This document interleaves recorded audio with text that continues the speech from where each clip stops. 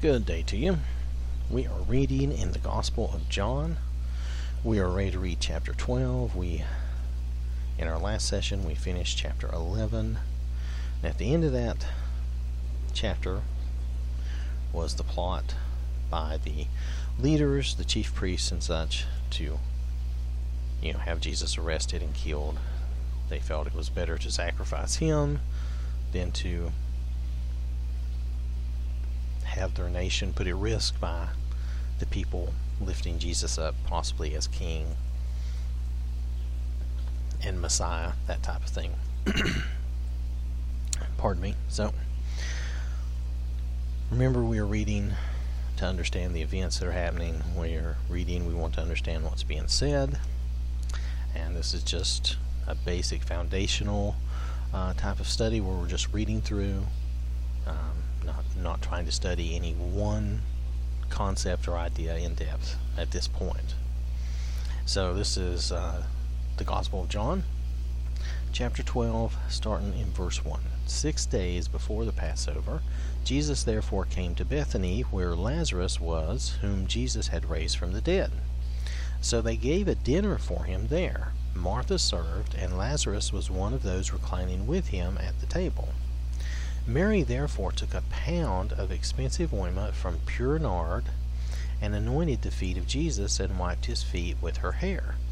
Now, this was something that they got from India. It was some special ointment. Like I said, I've been reading the Amplified Bible, and if it gives me a little insight to something, I'll try to share that with you.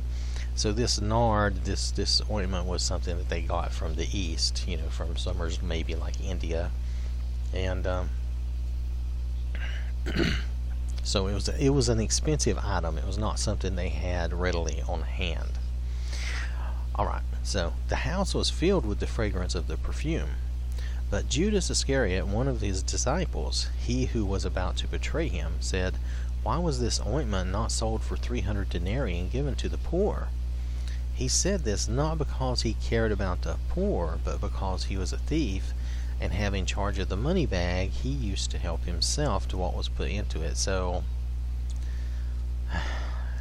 so that's another bad thing, sad thing about him. He was dipping into basically the ministry's funds, which Jesus had a ministry. And Jesus said, "Let her alone, so that she may keep it. For the day of my..." Well, let me reread that. Verse 7, Jesus said, "Leave her alone, so that she may keep it for the day of my burial. The poor you always have with you, but you do not always have me." And what he meant was she may keep the rest of it. She had used some of it on him, but she didn't use it all. Let's see, took a pound and anointed. It doesn't say she used it all, and obviously she kept some of it for, like he said, the day of my burial.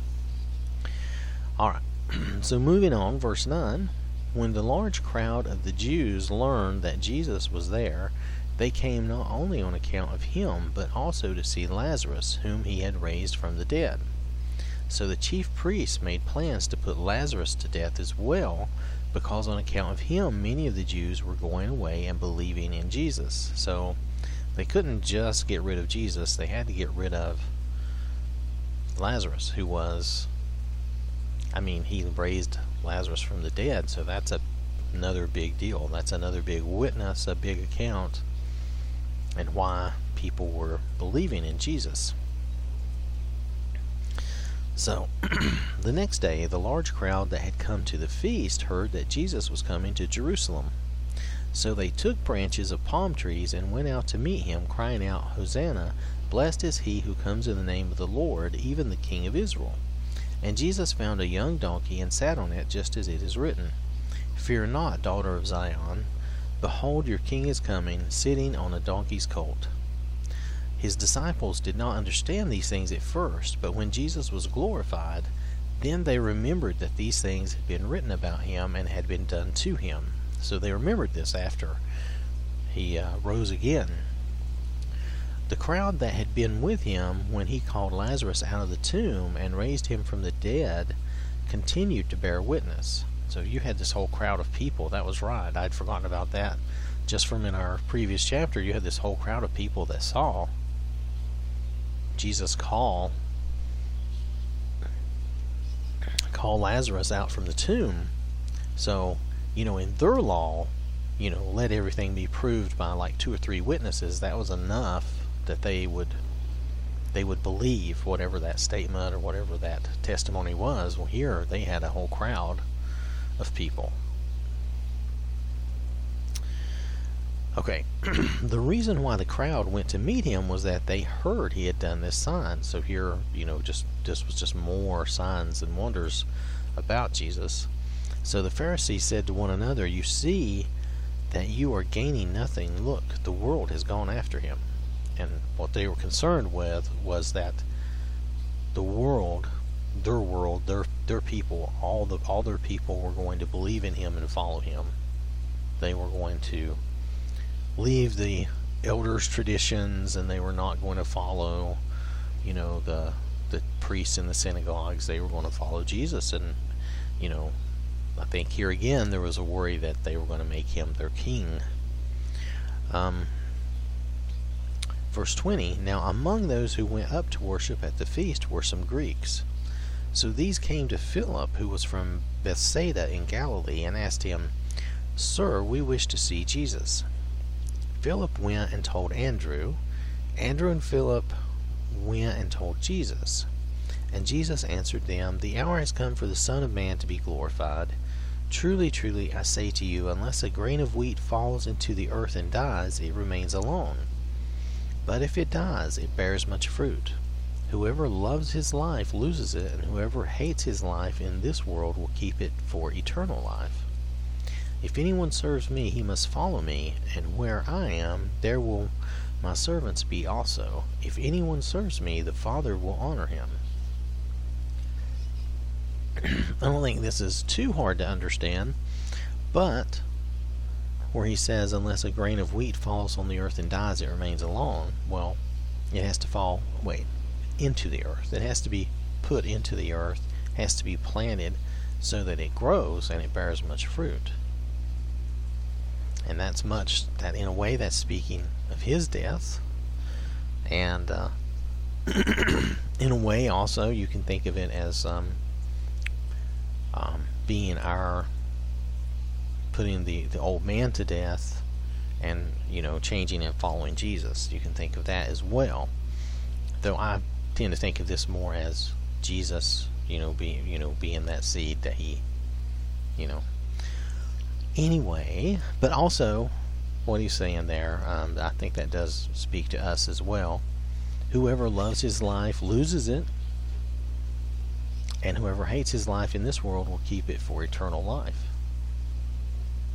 Well, we should, by comparison, relatively speaking, hate our life in this world, but look forward to our life in heaven, and we should keep our life for eternal life. Whoever loves his life loses it. We love our life, we lose it in the service of others and helping others and doing for others.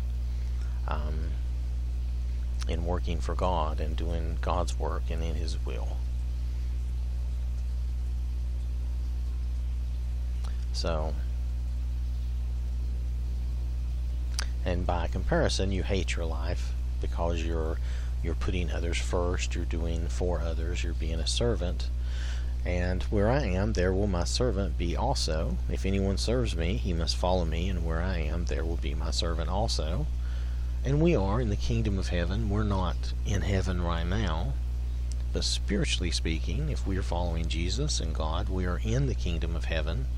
We're just not there yet. We're still in this body, but spiritually we're there, just not in a physical or other sense. If anyone serves me, the Father will honor him, and that's, of course, we know that. So now, verse 27, "Now is my soul troubled, and what shall I say? Father, save me from this hour. But for this purpose I have come to this hour. Father, glorify your name." And Jesus is talking about what's about to happen, and he's like, of course he's troubled. He's made himself human, and of course he's troubled to go through that. But at the same time, he's like, what am I supposed to do? Am I supposed to just bail out at this point And he's saying no. So, verse 28, Father, glorify your name. Then a voice came down from heaven, I have glorified it, and I will glorify it again. The crowd that stood there and heard it said that it had thundered. Others said an angel has spoken to him. So there's a crowd that witnesses this. Verse 30, Jesus answered, this voice has come for your sake, not mine. Verse 31, now is the judgment of this world. Now will the ruler of this world be cast out. And I, when I am lifted up from the earth, will draw all people to myself. And he's talking about when he's raised up on the cross, and that cross becomes that symbol for all of us. Now is the judgment of this world. Now will the ruler of this world be cast out. Well, he's referring to Satan. Basically, Adam had given Satan rulership of the world, and now Jesus was taking that back and taking that away from Satan. He was casting him out. It's still our choice, who we follow, even as it was Adam's choice, but it's still our choice who we follow. But for all intents and purposes, it is a choice. It's not. Satan has no super extra power over us, just to put thoughts in your head and to try to tempt you, such as he did Jesus. But he has no other real power over us. And since Satan is the adversary, you can think of that as a number of different things, but I believe that Satan is an actual spiritual being. But it is the adversary, and sometimes our own... Oh, pardon me, hold on.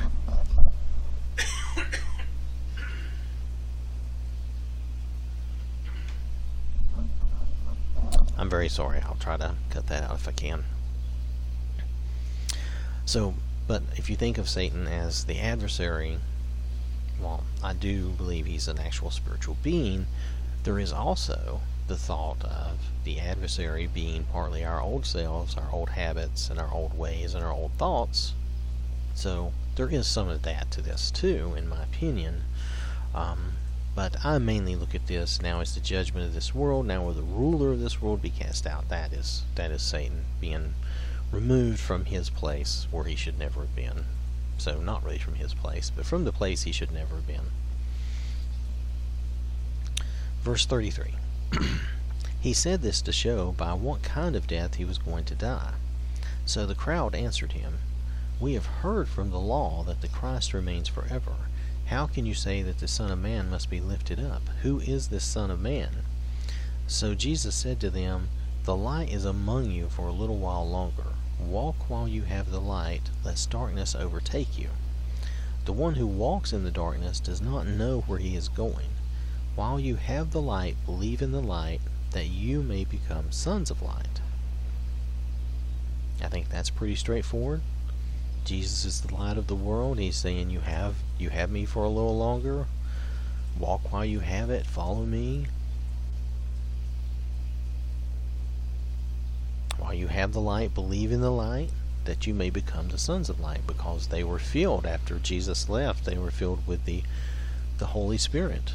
Just as we are when we're baptized. We're given the Holy Spirit that will help lead and guide us through our study of the Word, and help us remember the things that we have been taught, and help us to remember the way we should be. So, let's see. Then, when Jesus had said these things, he departed and hid himself from them. Though he had done so many signs before them, they still did not believe in him. So that the word spoken by the prophet Isaiah might be fulfilled.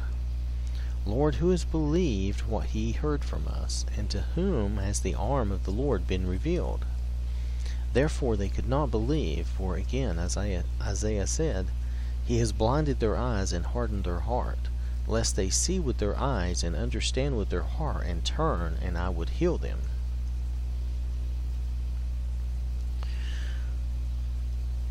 Isaiah said these things because he saw his glory and spoke of him. Nevertheless, many, even of the authorities, believed in him, but for fear of the Pharisees they did not confess it, so they would not be put out of the synagogue.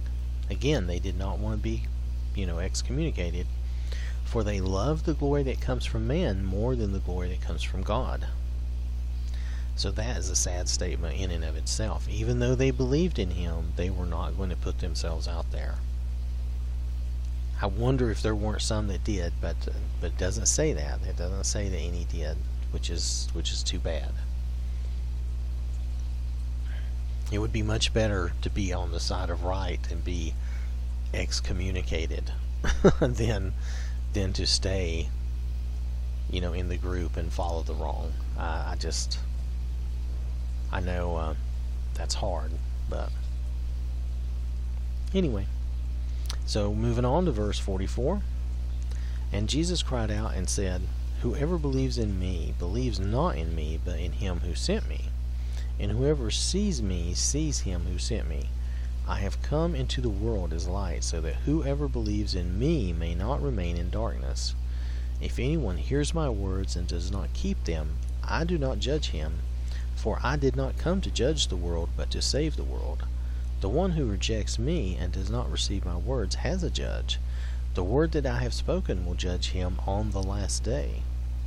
For I have not spoken on my own authority, but the Father who sent me has himself given me a commandment, what to say and what to speak.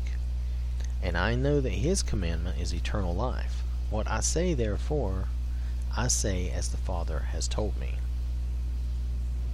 And that is the end of chapter 12.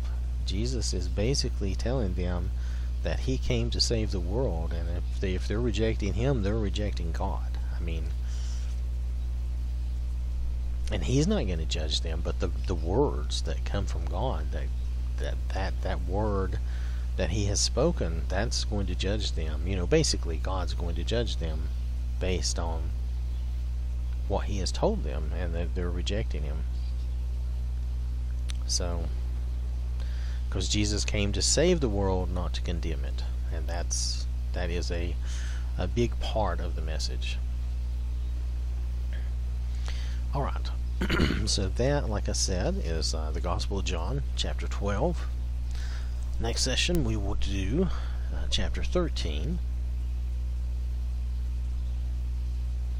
I want to thank you for listening. I hope you have a wonderful day.